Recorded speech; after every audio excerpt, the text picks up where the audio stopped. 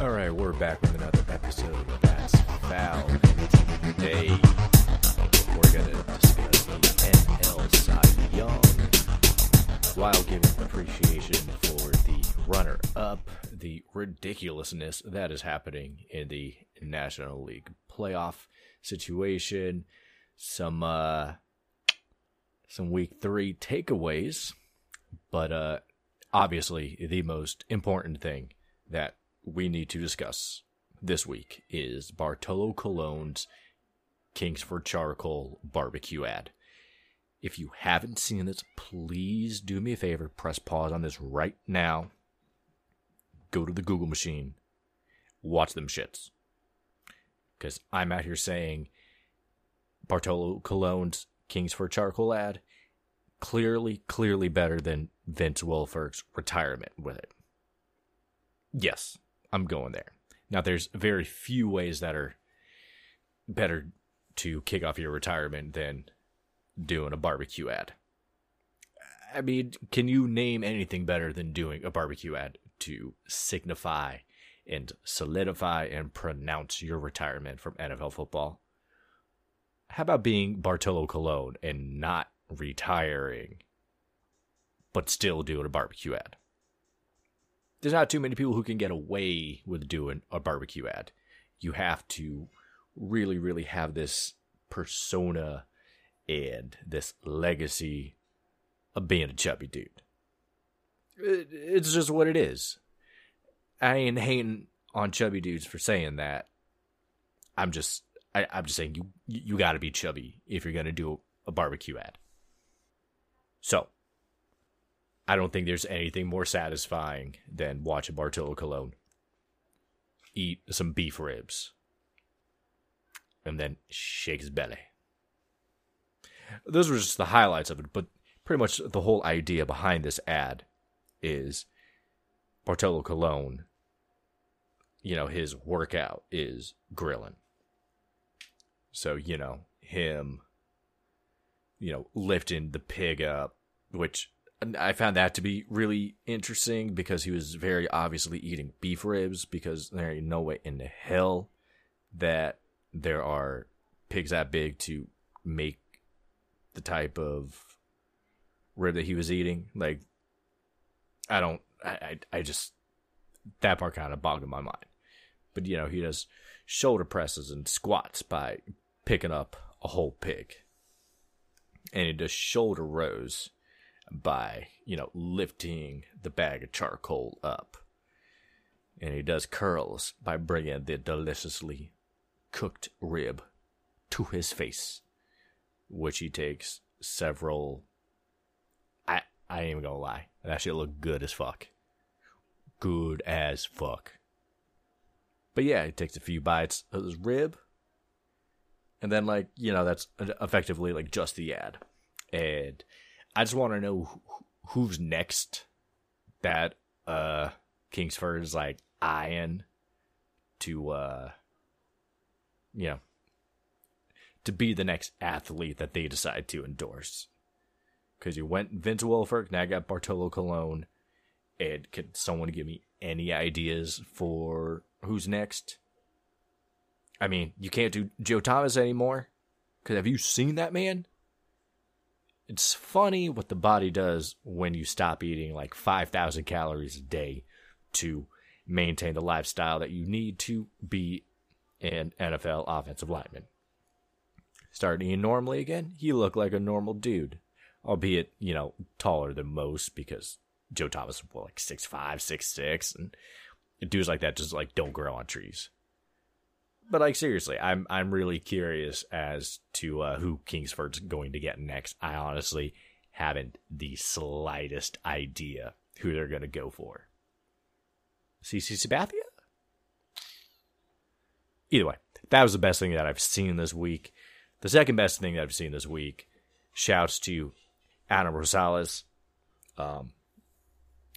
I guess he told himself ever since he was, a little kid that he was going to keep playing that way. So every time he hits home runs, he sprints around the bases, which is different than usual because most people tend to do a nice leisurely jog and sometimes people jog a little too slow, which would then probably cause them to get beat. Yeah, that tends to be how pitchers react to you watching your home run or taking your sweet time going around the bases. I'm not a pitcher. I do not share that. I don't share that view. I am personally here for you taking your sweet fucking time going around. Watch it. All the bat flips. That's how I roll. Adam Rosales does not, though. So, this was Adam Rosales' first home run of the year. His first home run as an Indian. He got called up earlier this September by Cleveland, and he booked it around the bases in 16 and a quarter seconds. Now, I know some of y'all sitting here saying, well, that seems, is that fast? Motherfucker, you run 360 feet. Tell me how long it takes you. You ain't doing it in 16 seconds. Trust. And as fast as that was, it still pales in comparison to his personal record for a home run trot, which sits at a minuscule 15.88 seconds. Yeah. I don't know if you want to make any takes about Adam Rosales getting old and, adding half a second to his home run trot, but I'm personally not really here for that. I'm here for Adam Rosales just being the abnormality and sprinting around the bases every time he hits a home run. Which may not have a whole lot left, considering there's 4 days left in the regular season. That's not to say he won't hit a home run in the postseason, but that implies he makes the 25-man roster. I got doubts. Either way, so that happened. Max Scherzer also threw his 300th strikeout of the year, and his wife's reaction is so pure and so innocent. But I feel like if there was any doubt as to who was going to win this year's NL Cy Young, Max Scherzer, stamp that out right there. Honestly, like the only other person you could realistically put in there for discussion on winning the NL Cy Young is Jacob deGrom. And we'll get back to him in a second. Because that's not to say that deGrom has not had a phenomenal year. His year has been ridiculous.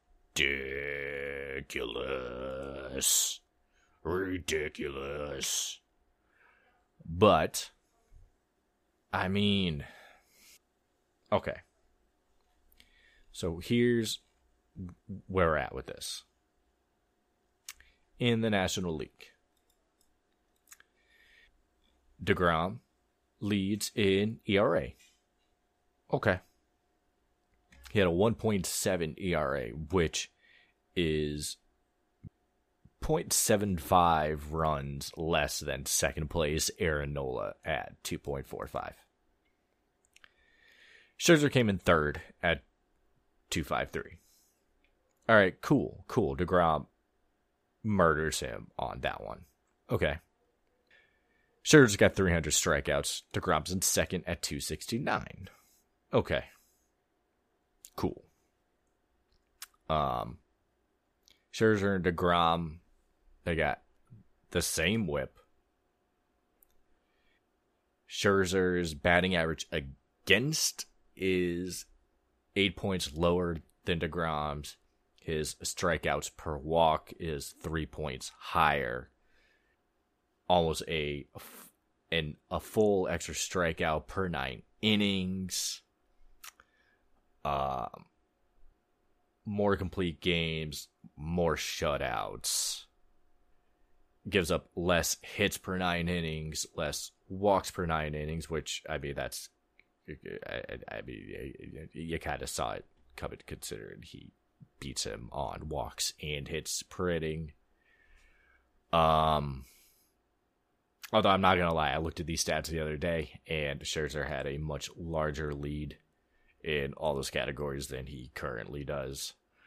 But DeGrom pitched a hell of a game the other night, and maybe this is closer than I thought it was. I did this outline, I was like, when I started this outline, I was like, okay, no, Scherzer's got this on lock. On lock. It's fine. No worries. I don't know anymore, man. I don't know anymore. But yeah, Scherzer gets 300 strikeouts, but DeGrom's year is absolutely ridiculous. Probably the most ridiculous stat I could give you about that is the 32 starters who went against DeGrom this year. Their ERA was 2.45. You know, like in those games. 2.45, which was good enough for second place in ERA this year. So DeGrom has a better ERA than everyone that he went against. You know, like on the days that they went against. And we're talking the fucking Mets here. Mets who had absolutely nobody. Man, I'm seriously sitting here rethinking everything, because I feel like there might be an argument for DeGrom. DeGrom's going to get votes for MVP, even if his team was garbage. Man, this is wild. But, okay, so DeGrom, his record for the year was 10-9. Like, we don't care about them as far as how they reflect on the pitcher. I think that's more of a reflection on the Mets. Your ERA is below 2, and you barely crack 500 for, like, winning percentage on your starts. His last 24 starts were all quality starts, which is the longest single season streak in baseball history. And depending on how he starts, next year he could beat the overall record, which is held by Bob fucking Gibson, who arguably had the greatest, probably 4-year run as a pitcher in baseball history in the late 60s. But yeah, Bob Gibson had 26 quality starts from 67 to 68. And DeGrom's out here. He has a very good chance to beat that. Like, what? I'm usually not here to give the Mets love. I'm usually not here to give New York any love. But when you're as good as DeGrom is, and you're on a team as bad as the Mets, I feel for you, bro. And I don't believe that DeGrom's efforts are really going, like, unnoticed, because I feel like anyone who has actually paid attention to baseball in any way, shape, or form knows that DeGrom's just been balling. Man, I'm really starting to rethink this Max Scherzer MVP thing. After last night, a lot harder to make that argument. I mean, it's there, because he is better than DeGrom in some categories, but it ain't by much. Not enough to offset the almost full run in ERA that DeGrom has on Scherzer. So, who fucking knows where that's going to go. So let's get into this absolutely wild National League playoff push. In case you were, like, unaware, there's 5 teams fighting. Well, yeah, there's 5 teams fighting for 4 playoff spots. Yeah. As of right now, only 3 teams have clinched a playoff spot, but only one knows where they are. and that's going to be Atlanta. They're the only ones who's clinched their division, and they can't get the 1 seed, so they're stuck at the 2 or 3. So, looking at the divisional standings in the Central, you have the Cubs and the Brewers. The Brewers are 1.5 games behind the Cubs. In the NL West, the Dodgers are a game behind the Rockies. But they're also 1 game ahead, or the Dodgers are 1.5 games ahead of St. Louis for the second wild card. I'm so happy the Cubs are in a series with the Cardinals, because I feel like there is nothing that would make me happier than watching St. Louis's playoff opportunity just completely bite the dust at the hands of the Cubs. That's just the kind of thing that I'm here for. Or, if the Giants happen to, sweep the Dodgers here in the final few days of the regular season and I'm knocking them out of the postseason. Like the same kind of deal. But we're pretty much at a point where we still have the potential for there to be 3 tiebreaker games, which would be absolutely insane, because never before has there been more than 1 tiebreaker game. And the National League is doing everything it can to give us multiple tiebreaker games, real free baseball, like games 163 and 164 potentially.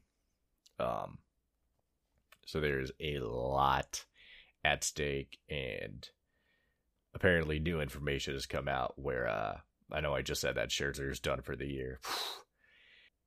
Apparently that if the Rockies are still, if there's playoff implications for the Rockies, Scherzer said that he would pitch one of the final few games. That's a fucking bad dude right there, man. I mean, he's more than aware of what it's like to go through a postseason rotation where you're only rocking 4 men, so he's accustomed to getting a few less days off between starts. The fact that he wants to do that just to try to beat the Rockies, like, I don't know if it's dumb or commendable or both. I'm leaning towards both, because, I mean, I feel like he has done everything he can do for his team this year, but if you can go out one more time and kind of just, like, stake your name on whether or not a team makes it to the postseason, I feel like you take that opportunity every chance you get. So, yeah, this shit is about to get wild. We'll see how things go. Ideally, I would personally love to see this goddamn cat, I swear. Ideally, I would love to see either the Rockies or the Dodgers get the second wild card ahead of St. Louis. And as long as the Cubs take care of business the rest of the weekend, that'll happen. And then we'll wind up with Milwaukee, hosting the wild card game, which may get postponed 2 days if we have tiebreakers, hosting either Colorado or LA. I don't really care who wins that one personally. I'm just here for St. Louis being out. I feel like I don't need to say that anymore. I've said that a lot, and I will die on that hill. But that's just kind of how things are going to go. So the Cubs got to effectively win out to win the division because the Brewers are against the Tigers now, and they should at least win that series. And yes, the Cubs are a game and a half up, but that considering how good the Brewers have been this past month, I mean, you kind of got to count on them being able to sweep Detroit and make things really, really interesting as far as winning the division. So that takes us to this whole Addison Russel situation. Now, last year, there was an Instagram comment posted by Addison Russell's ex-wife, one of her friends, mentioning him being abusive. It was deleted, and it prompted an MLB investigation into it. Well, earlier this week, there was a blog post that was written by Melissa Russell, Addison Russell's ex-wife, and some of my takeaways from the post is, man, just holy shit at the level of emotional abuse and manipulation that went on. It was honestly absolutely staggering. The blog post says that he would complain about their sex life because she was always tired because she was always home taking care of their infant son. And then he would complain and wish that she had been with more people before they got together, because apparently Addison was only the second partner she ever had. So he would complain to her about that, and that made her feel like she was more of an inconvenience than anything. And then she went on to say something about how she kind of figured that would have been something that Addison would have wanted and enjoyed, the fact that, you know, she hadn't had that many partners prior to him. Which speaks to the fact that she would feel that way speaks volumes on just how we treat female sexuality as a society, which is problematic and harmful in its own right. But what else would he do? He would refuse to acknowledge her existence whenever he would come home. She would have to just repeat things over and over again to him just to try to generate some kind of response from him, and just that hurt her more than the yelling or the cussing did, because he would shut himself off from her and he wouldn't open up to her, even as she would just cry and just beg for Addison to just pay attention to her, to just acknowledge her sheer existence. And she wrote, and I quote, "I didn't know what else I could possibly do.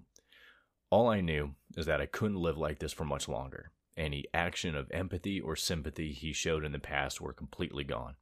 I was to the point where I didn't even know why I was even there. I had no purpose for him. I was nothing." Which means Addison was successful in his just complete beating down of her psyche. That was the level of the emotional abuse that he gave to her. As I was reading comments on the internet, which is never a good barometer for how people feel about things, because people tend to be noisier about certain things on the internet than they actually are. But either way, just one of the things that I kept seeing over and over again that I found to be kind of perplexing. People were wondering, like, where the details of the physical abuse were, since that seemed to be the starting point for all of this. And I just want to ask, like, is that even relevant? Like, do you really need to know how he abused her? Because I don't. Like, that doesn't matter to me. You just mentioned that it happened. Like, that's fine. I'm good with that. I don't need more details than that. One of the things that I found to be interesting about the post overall was that it focused more on her reaction to things as opposed to the actual, like, details of everything that transpired. It was more about the effects of the emotional abuse rather than the abuse itself, which I find to be highly, highly important. So there's that whole thing. And right now, Addison Russel is on administrative leave from the Cubs. And if you ask me, he should probably be DFA'd. Either way. And as, you know, obviously as one would expect, you know, other Cubs members have been asked questions about this, and it is absolutely infuriating just how tone deaf Anthony Rizzo and Joe Maddon are about this. Anthony Rizzo's quote was, I guess the investigation is still ongoing, which seems crazy because it's been over a year now, right? Somebody's not doing their investigative work very good, I don't think. It's tough. Obviously, this is something unfortunate and it's still going on, and whatever is happening, it's tough. So there's that. That has absolutely nothing of value, and I feel like if all you're doing is criticizing the investigation and just not, man, Tony, fucking read the room with everything that's going on in this country right now. Just read the fucking room and just shut up. If you don't have anything of value to add, just shut up. And I'm not usually here to tell people to shut up, but like, you can't be saying shit like that, man. You just can't. You can't. And if that's how you feel, you should probably go back and reevaluate a few things. And then there was Joe Maddon. He was asked if he had read it. And he came straight out and said, I don't really believe I need to. There's nothing I can do about it. Which Maddon said to WSCRAM 670 on Tuesday. There's nothing I can do to help the situation at all. Which how is that the first thing you have to say when asked about it? Of course, later on he went on to say that domestic violence is horrible. By reading that, you feel her pain, absolutely. But at the end of the day, there's nothing really that I'm able to do. This is in the hands of Major League Baseball and the association, period. Which, once again, just took it too far, man. All you had to do was say that domestic violence is bad, obviously. I mean, that's the easy take to have. But like, you don't need to expound on any further than that. You can hope for a resolution at the end of the investigation soon. That's fine. But you don't need to put yourself out there as trying to distance yourself from this situation at all. But then the question that everyone always has is this credible? Is this blog post a credible source of information? And I just don't understand why that's a question we have to ask.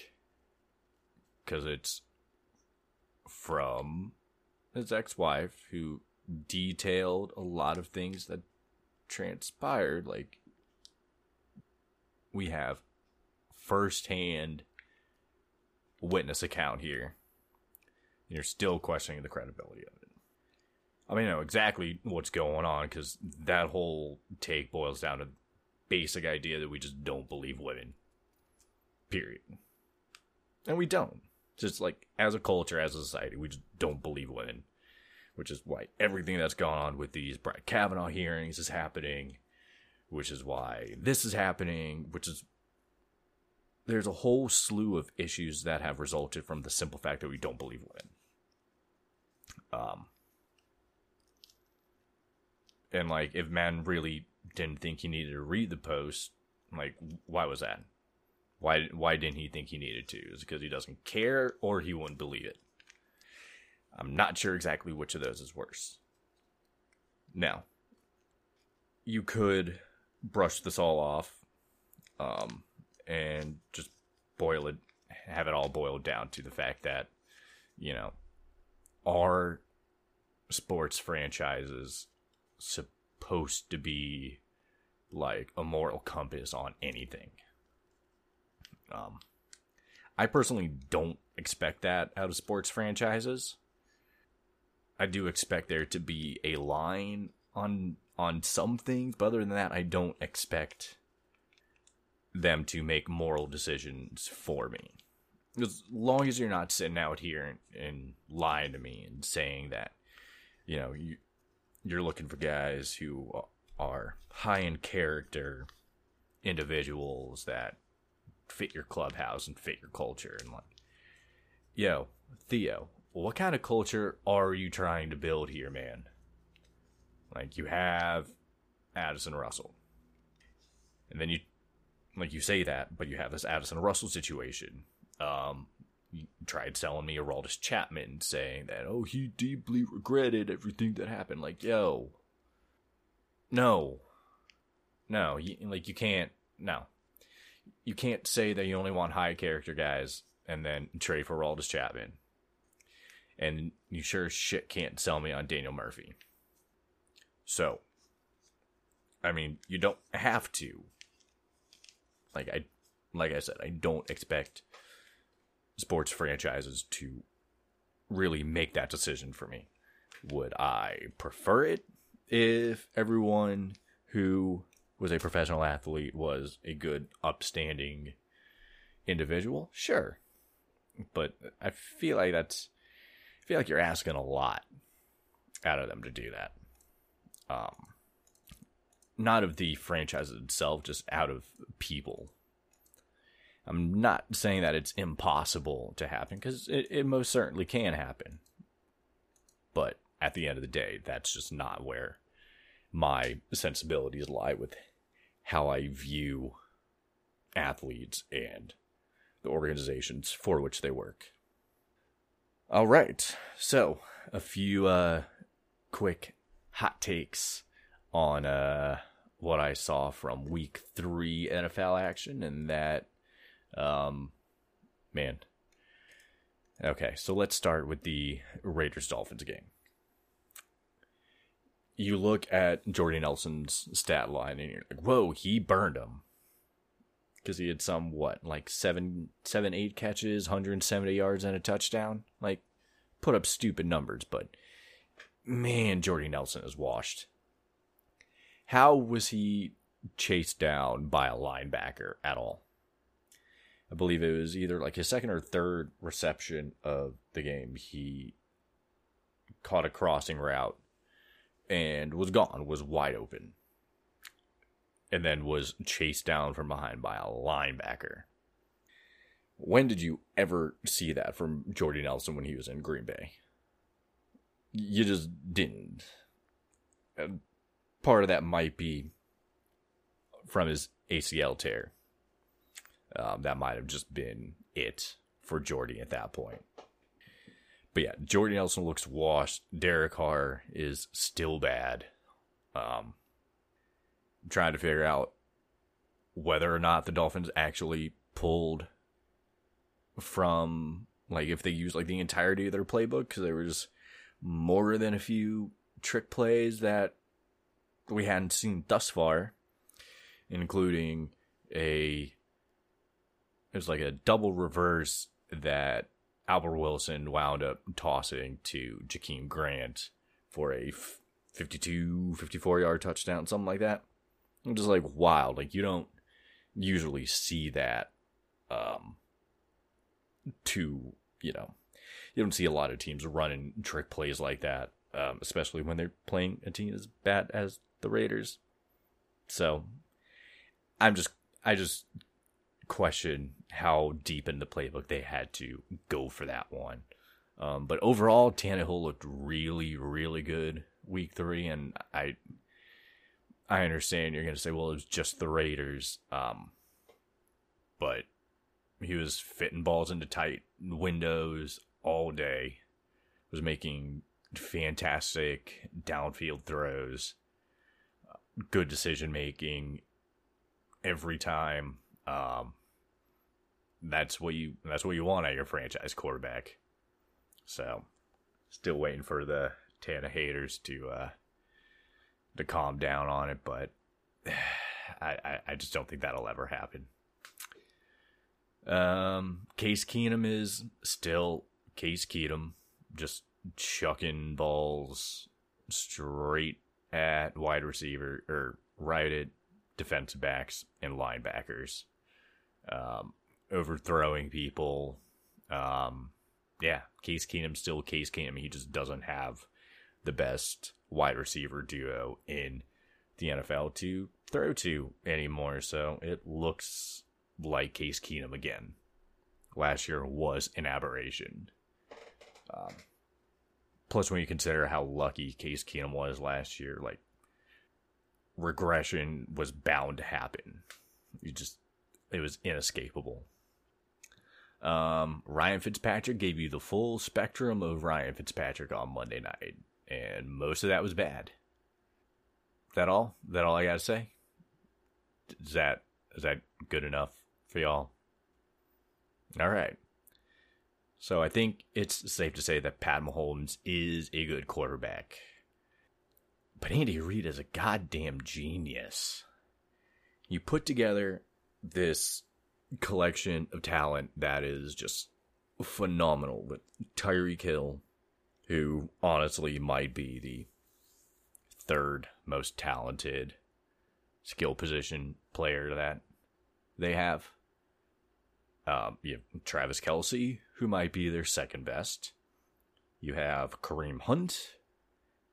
You have Chris Conley, who's still getting touches somehow, despite this wealth of other players.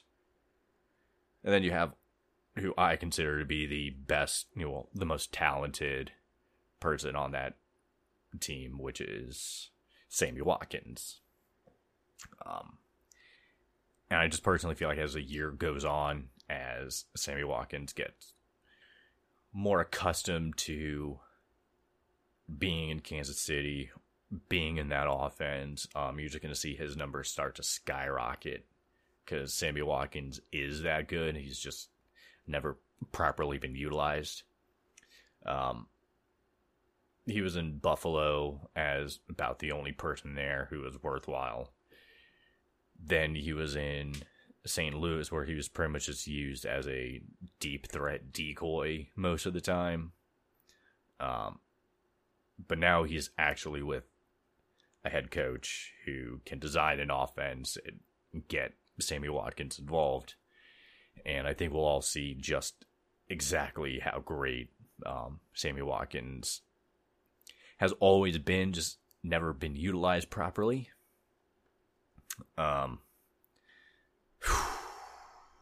It's about a week too late, but it finally seems like Mike Vrabel and John Robinson of the Titans are doing something right. So they started Blaine Gabbert week 3. He got a concussion, and their backup plan was put in Marcus Mariota. Now, Mariota was still dealing with some finger numbness from getting his elbow rocked against the Dolphins the previous week. He was still dealing with that injury that occurred against the Dolphins week 1. But, if Mariota is healthy enough to be your backup.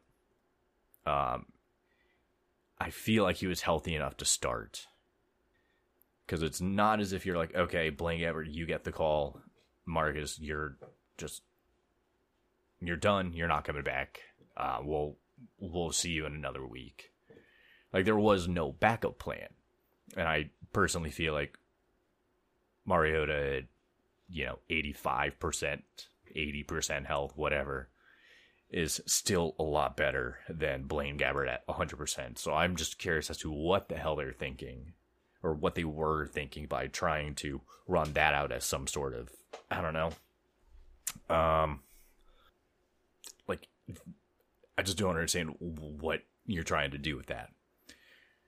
Now, there is actually a backup plan in place for this week where they went and signed trusty, wily veteran Austin Davis.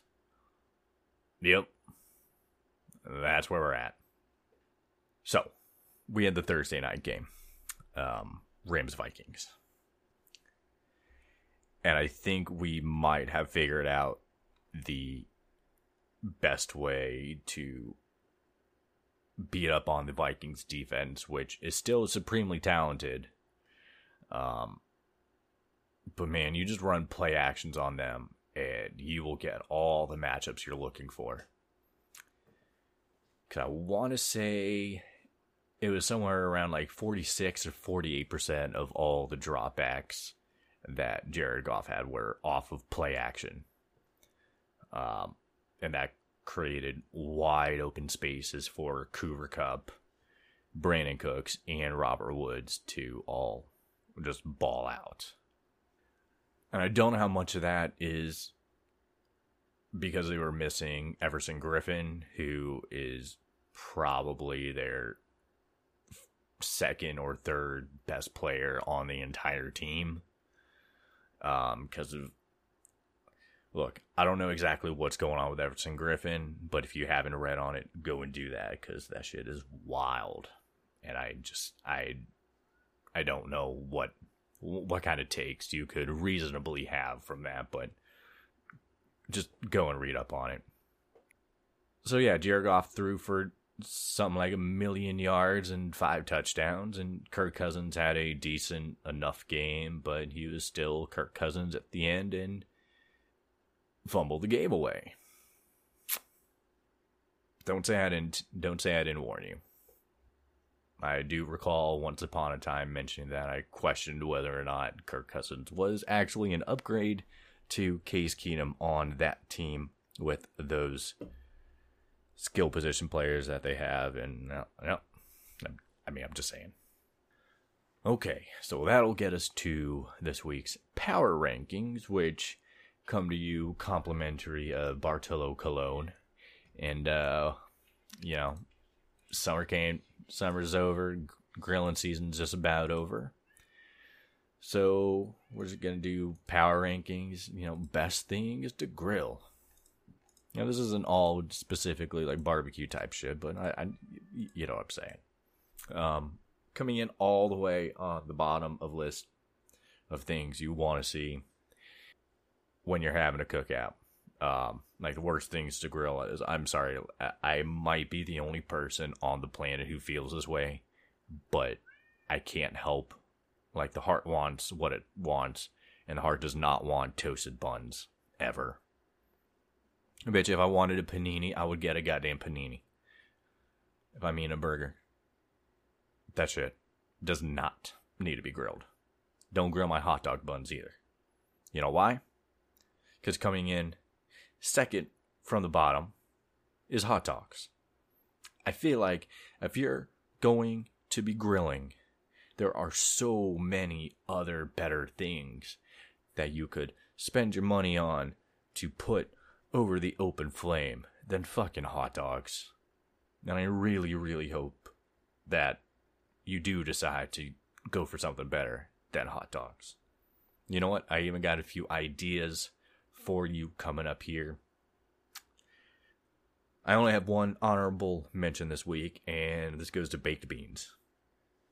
Now, obviously, the only way you can actually grill baked beans is if you buy the kind in a can. Take the top off that bitch and just pop it straight on the grill. Stir it up a few times, but fantastic. No one wants to see you microwave that shit. No one wants to see you fucking, put it in a pan and put it in the oven. No. Pop the top off that bitch. Put it on the grill. Cook your baked beans that way. Period. Alright. Number 5 on things to grill is going to be chicken. Nice, classic, standard. Like, nobody doesn't like chicken.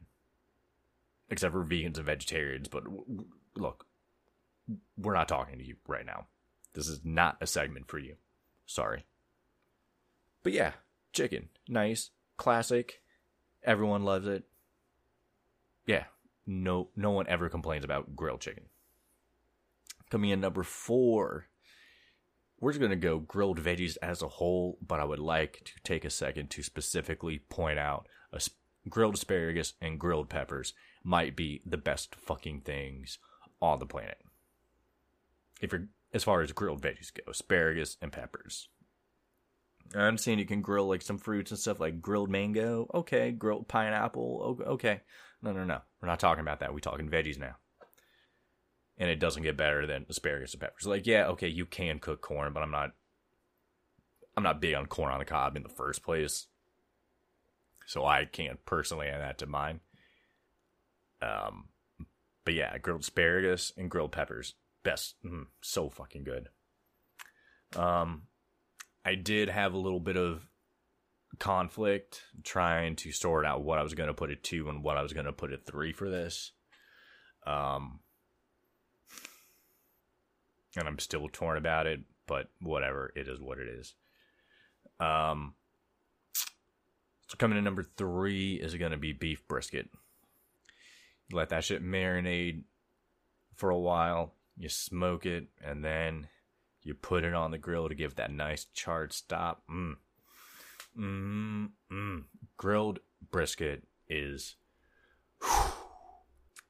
I mean, unless you get pork, like, you go to a place that does barbecue and you see beef briskets on the menu. Is it really, really hard to choose anything else that's on there other than, like, pork? You either get, pulled barbecue pork, but then, like, right underneath that is brisket. Period. That's just, it's just how it goes. I don't make the rules. I just abide by them. And I never, ever can refuse fucking beef brisket.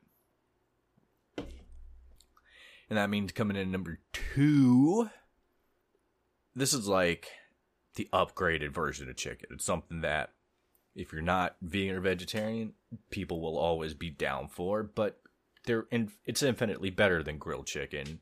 And just good old classic fucking grilled burgers. Ain't no one gonna complain if you're sitting there having a cookout and you're like, what do you got? We just got burgers. Okay, I'll take one. That's everybody's response every time. No one says no to burgers. It's just not. Put some Swiss cheese, some mushrooms on that. Fuck it up. Which... I'm pretty sure I've eliminated everything else that could possibly be grilled except for God's gift to grilling itself, and that is baby back ribs. Because there is absolutely nothing more satisfying than a full rack of baby backs. It just doesn't exist. I'm sorry. You can have all the wrong opinions about things you want. There is nothing better than barbecue baby back ribs. Period. Because, like, it always changes based on, like, what kind of sauce you use. If you go with a spicy or a smoky or something a little more savory. Just, man, I want some fucking barbecue ribs right goddamn now. I think I'm going to go get some. So I'm going to end this right fucking now. Thank you for tuning in. We'll be back in a few days with another one. another one. Sorry, I hate myself for doing that. Either way, follow us on all the social media things at That's Foul Pod. Follow me, Troy, on everything at Trismarkey. You can follow Alex on Instagram, even though he still has a Chinese phone and doesn't know how to properly use it. So maybe it'll be a while before he can actually get to Alex on Instagram at AAYoDoc. And fuck, I'm hungry. I am out. Peace.